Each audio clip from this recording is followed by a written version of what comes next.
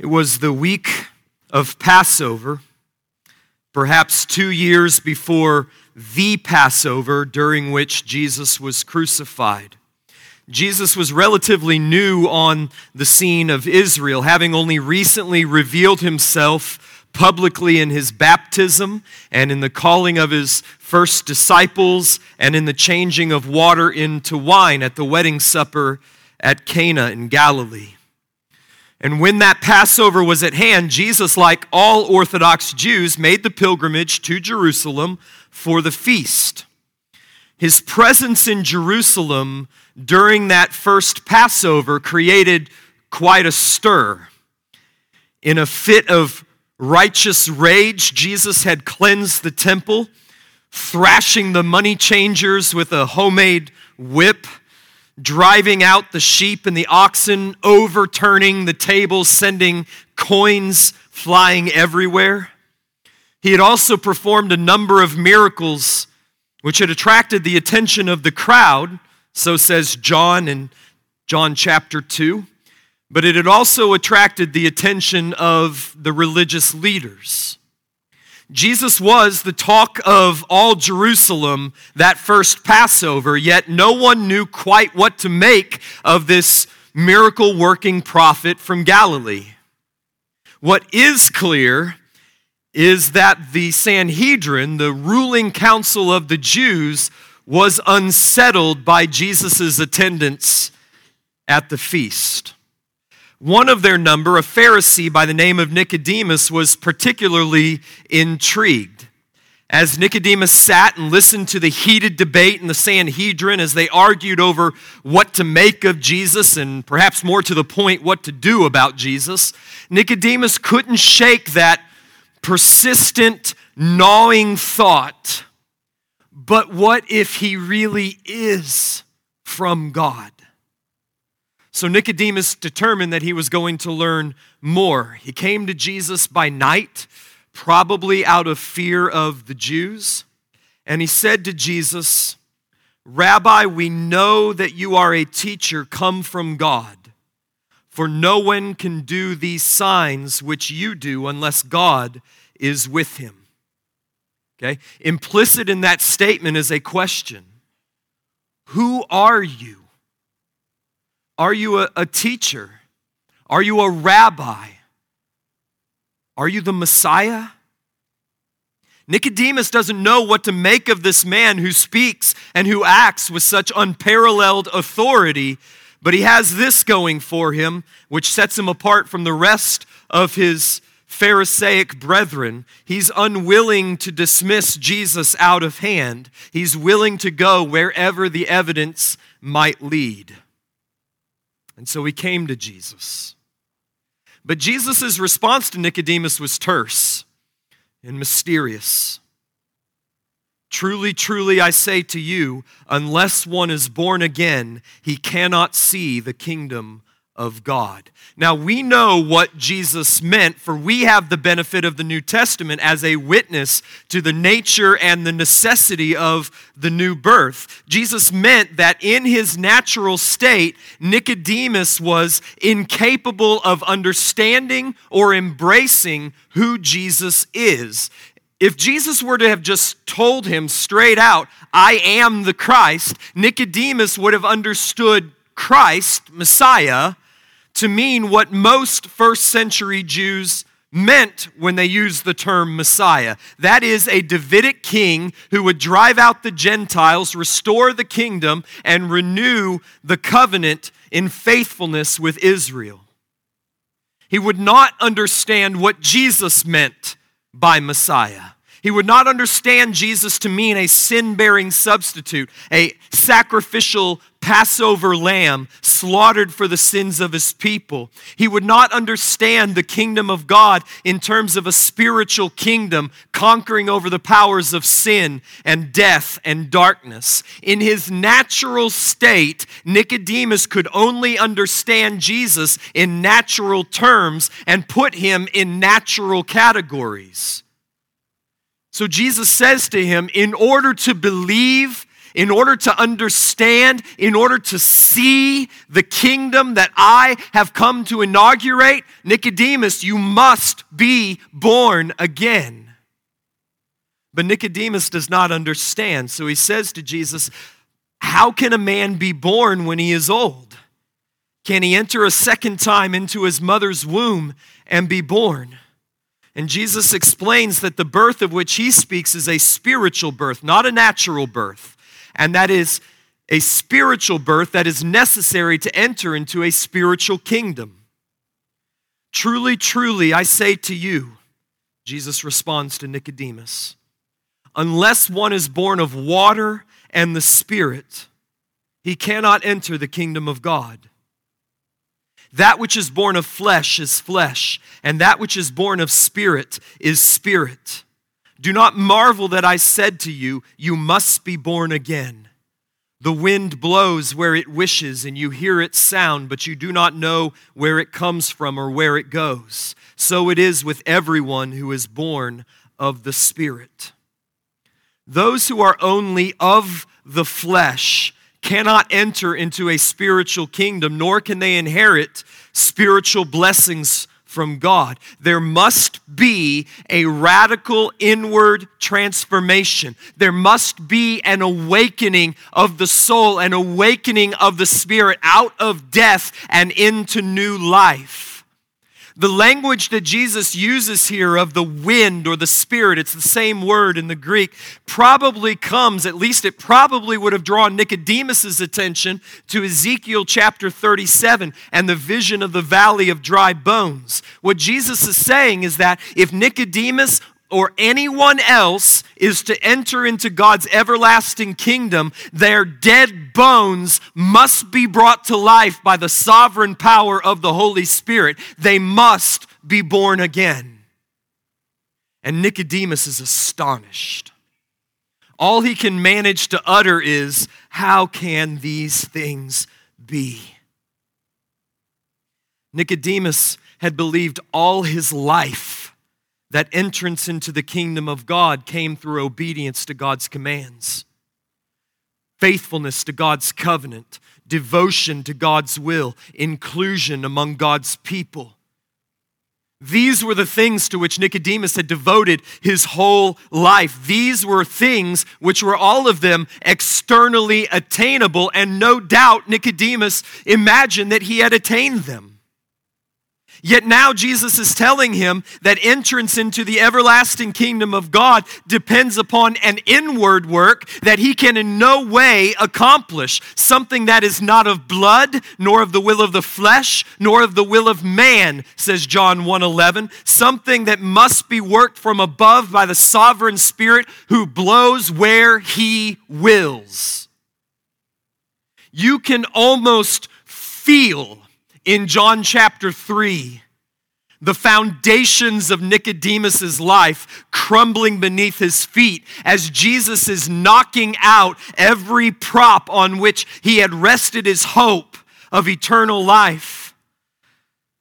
And Jesus then responds that knowledge of the new birth was available in the very scriptures that Nicodemus had read and taught his whole life. In other words, he'd missed it. Are you the teacher of Israel, and yet you do not understand these things? Truly I say to you, we speak of what we know and bear witness to what we have seen, but you do not receive our testimony. If I have told you earthly things and you do not believe, how can you believe if I tell you heavenly things? In other words, Jesus is saying this is elementary. This is foundational truth.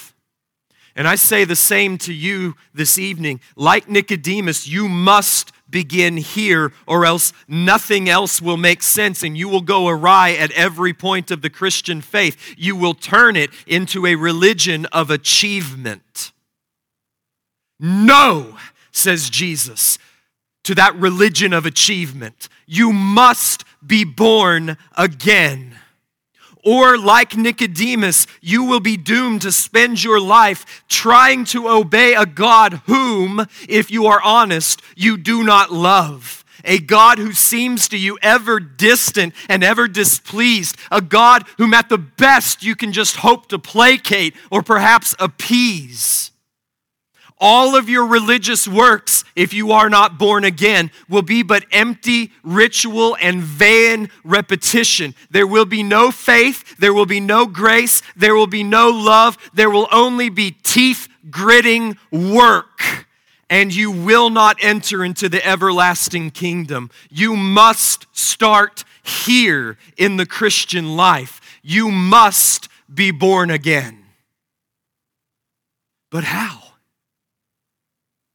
How does this new birth, this necessary, radical, inward transformation take place? Well, first, Jesus would have you know that it is not something that you or I can do. It's not something that we can make happen. Otherwise, it would just be another work by which we save ourselves. Babies do not give birth to themselves. The dead do not raise themselves, and neither can you cause yourself to be born again. Be born again is a command that is found nowhere in Scripture because it would be nonsensical. It would be like telling a corpse to make itself live again.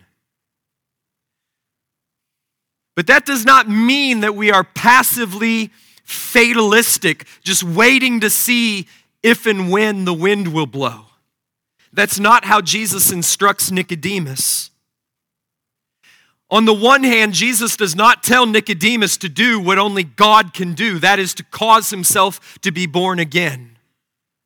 But on the other, he tells Nicodemus the gospel and he merely instructs him to believe. First, he tells Nicodemus of his divine origins. You remember that Nicodemus had come to Jesus with the question, in essence, who are you? We know you are a teacher come from God, for no one could do the things which you do if God were not with him. Now Jesus tells him that he is right about where Jesus comes from. He comes from God. In fact, Nicodemus is more right than he even knows. Jesus says, no one has ascended into heaven except he who descended from heaven, the Son of Man. Jesus is the unique, divine Son of Man who descended from heaven and therefore is uniquely qualified to speak of heavenly things like the new birth. Second, then, he tells Nicodemus of his divine mission.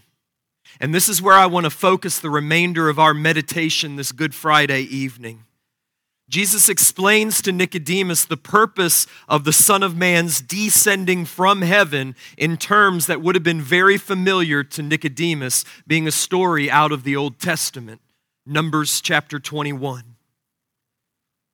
Jesus says to him, and as Moses lifted up the serpent in the wilderness, so must the Son of Man be lifted up, that whoever believes in him may have eternal life. As I said, this story comes from the 21st chapter of the book of Numbers, when the people of Israel were in the wilderness for 40 years between Egypt and the Promised Land.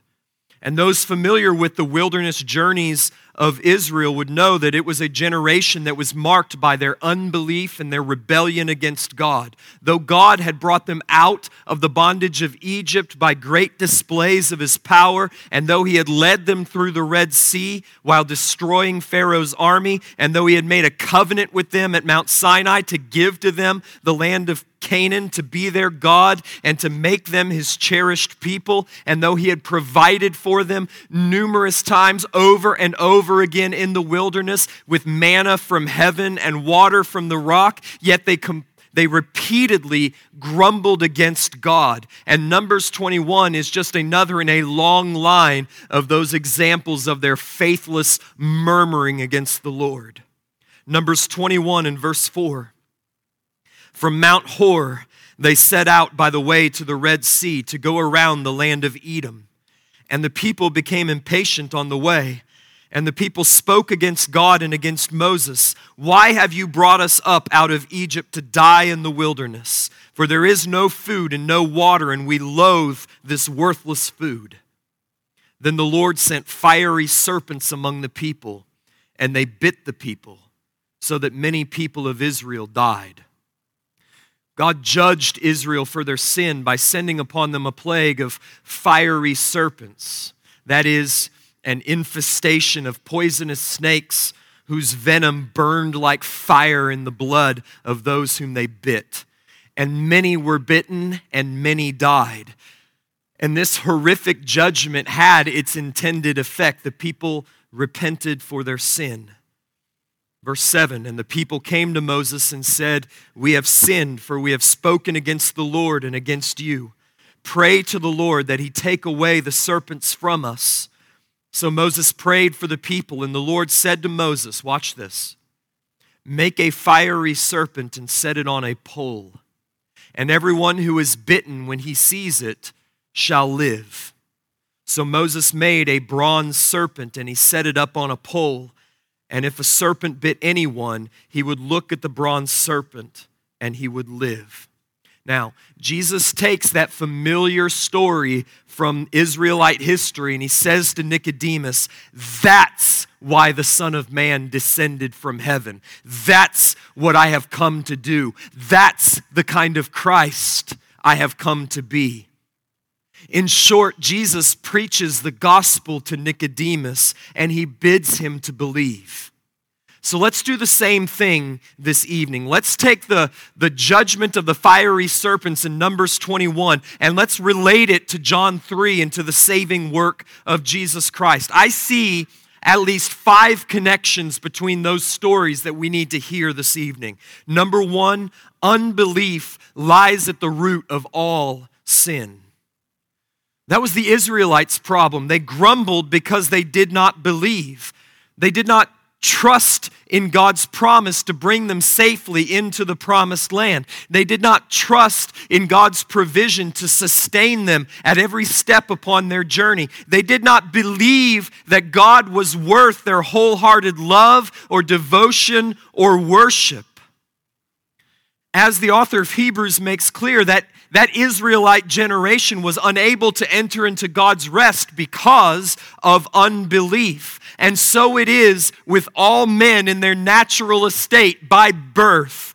Our fundamental problem is that we do not believe God. We do not believe that He is and that He is the rewarder of those that diligently seek Him, or else we would diligently seek Him.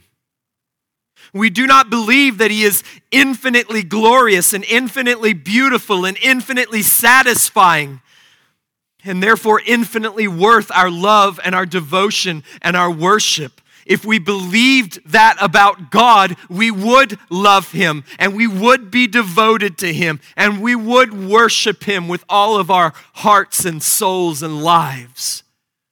At the root of all of our sin is unbelief. And that kind of unbelief is damning. So number 2, the penalty for unbelief is judgment and death. It is a damnable thing to not believe the living God.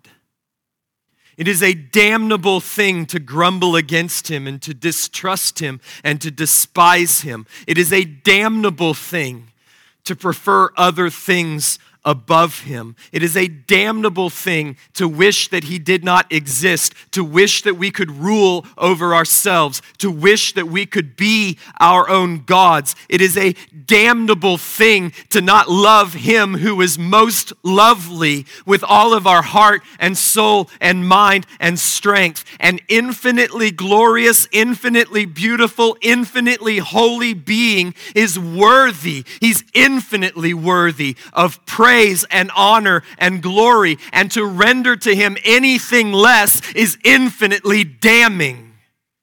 A plague of fiery serpents is but a pale metaphor of the horror of judgment that such unbelief deserves. Third, God in His unmerited love has provided a remedy for our unbelief and the judgment that it has deserved. It's true, there is no explicit mention of love as the motivation for mercy in Numbers 21, although That motivation is made plain at several other points throughout the Old Testament. But the mercy shown to Israel is certainly unmerited. There is no other reason for God hearing Moses' prayer of intercession and providing a rescue from the serpents of his judgment. He could have left the Israelites to suffer the judgment of their sin and been perfectly just in doing so. Even so, God could have left every one of us to suffer the damning penalty of our unbelief, but He hasn't. He has provided a remedy for sin and for judgment, and it is Jesus Himself who makes this connection between that remedy in verses 14 and 15 and the love of God for the world in verse 16. John 3:16, which is probably the most famous verse in all of the Bible, is providing the grounds for why Christ died to save sinners like us.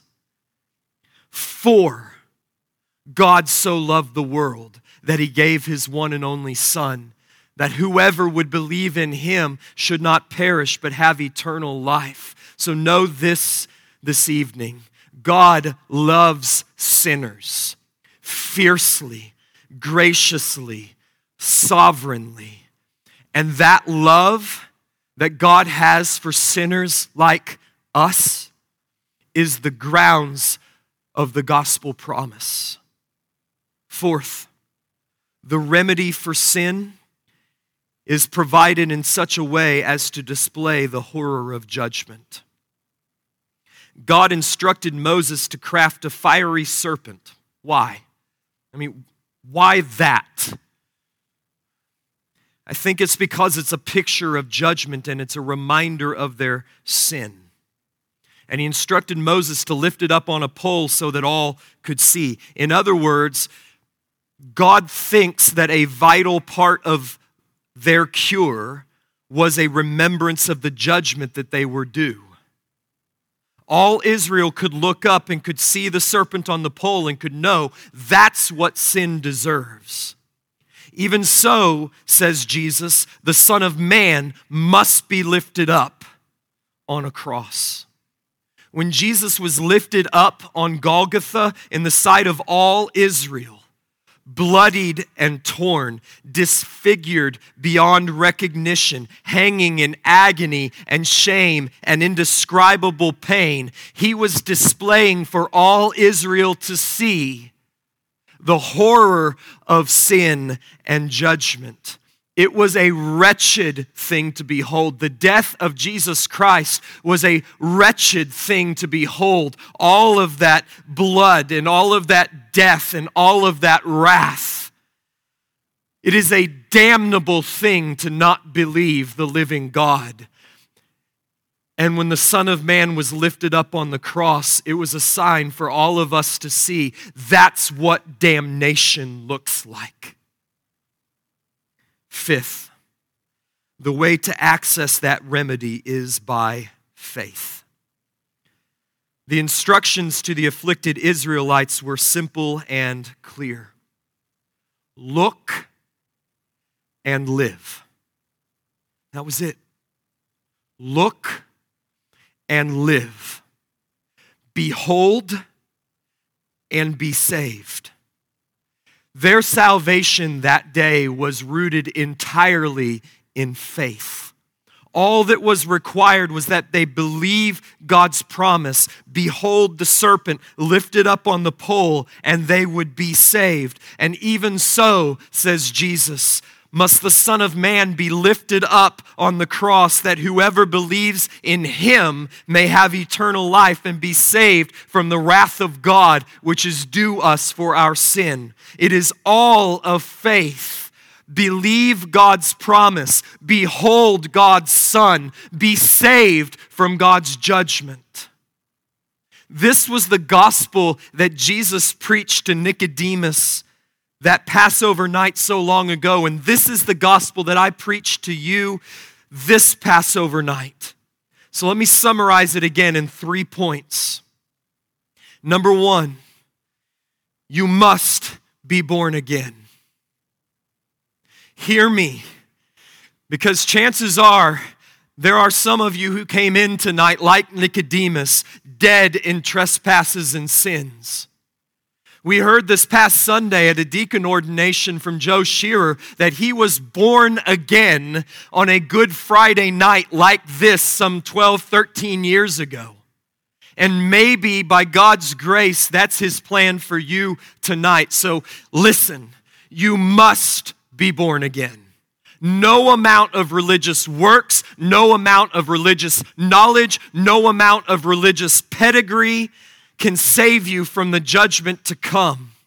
Those are all external things. They are the fruit of the flesh. They are not of faith, and they do not arise from love. Therefore, they are but the fruit of your unbelief.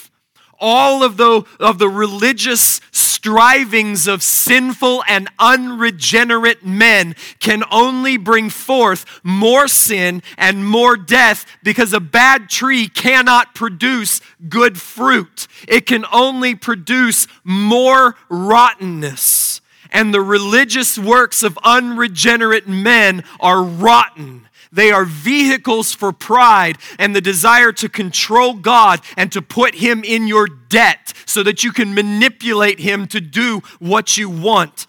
Therefore, there must be a radical inward transformation. There must be an awakening. There must be a coming alive. There must be a new birth. You must be born again, or you will not enter the kingdom of God. That's truth number one you need to hear tonight. Truth number two you need to hear follows closely upon it. You can't cause yourself to be born again.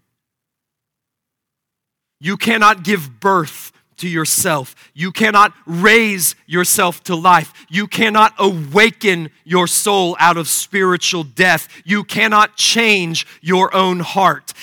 Jeremiah said, "Can the Ethiopian change his skin or the leopard his spots? Then neither can you who are accustomed to doing evil turn and do good." You can't work against your nature. That which is born of flesh is flesh, says Jesus, and that which is born of the Spirit is spirit. And you are born of the flesh, and you must be born of the Spirit. You cannot cause the wind to blow. The wind blows where it wills. So if you're here tonight and like Nicodemus, you felt the foundations of your life rocked. You felt the props of your religious works knocked out from underneath you as you've come to realize those things can't save you. They're just the fruit of your unbelief as you're trying to control God to do what you want Him to do. What do? If you must be born again and you can't make that happen, what do? You look to Jesus and He'll cause you to live. That is exactly where Jesus wanted Nicodemus, having every prop of self-righteousness knocked out from underneath him, having naught but to look at the Son of Man lifted up on the cross for his sins. You are not born again by trying to be born again. You are born again by looking to the Son of Man lifted up on the cross for your sins.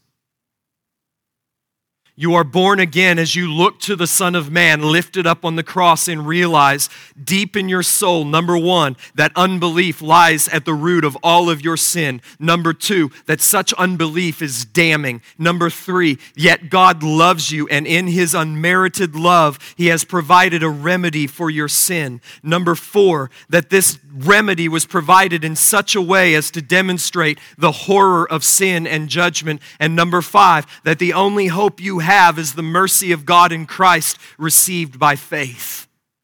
That's how you're born again. The wind blows where it wills. It cannot be controlled. It cannot be coerced. It cannot be constrained. But Jesus does not tell you to call forth the wind. He tells you to look at the Son of Man lifted up on the cross and to live. And so this Good Friday evening, I don't direct your eyes inward. I direct your eyes upward. I direct your eyes to Jesus. And I invite you to see him bloodied and torn, hanging upon the cross, bearing your guilt and your shame and the wrath of God that was due unto you for your sin. And I want you to know that God sent him there because he loves you. So behold the Son of Man lifted up, and believe on him, and you will be saved. Because by looking on him, you have been born again. Everyone who believes that Jesus is the Christ has been born of God. Otherwise, you wouldn't have looked and you wouldn't have lived. The Son of Man was lifted up that sinners might look to him and live. And that's my invitation to you tonight. Look to the Son of Man and live.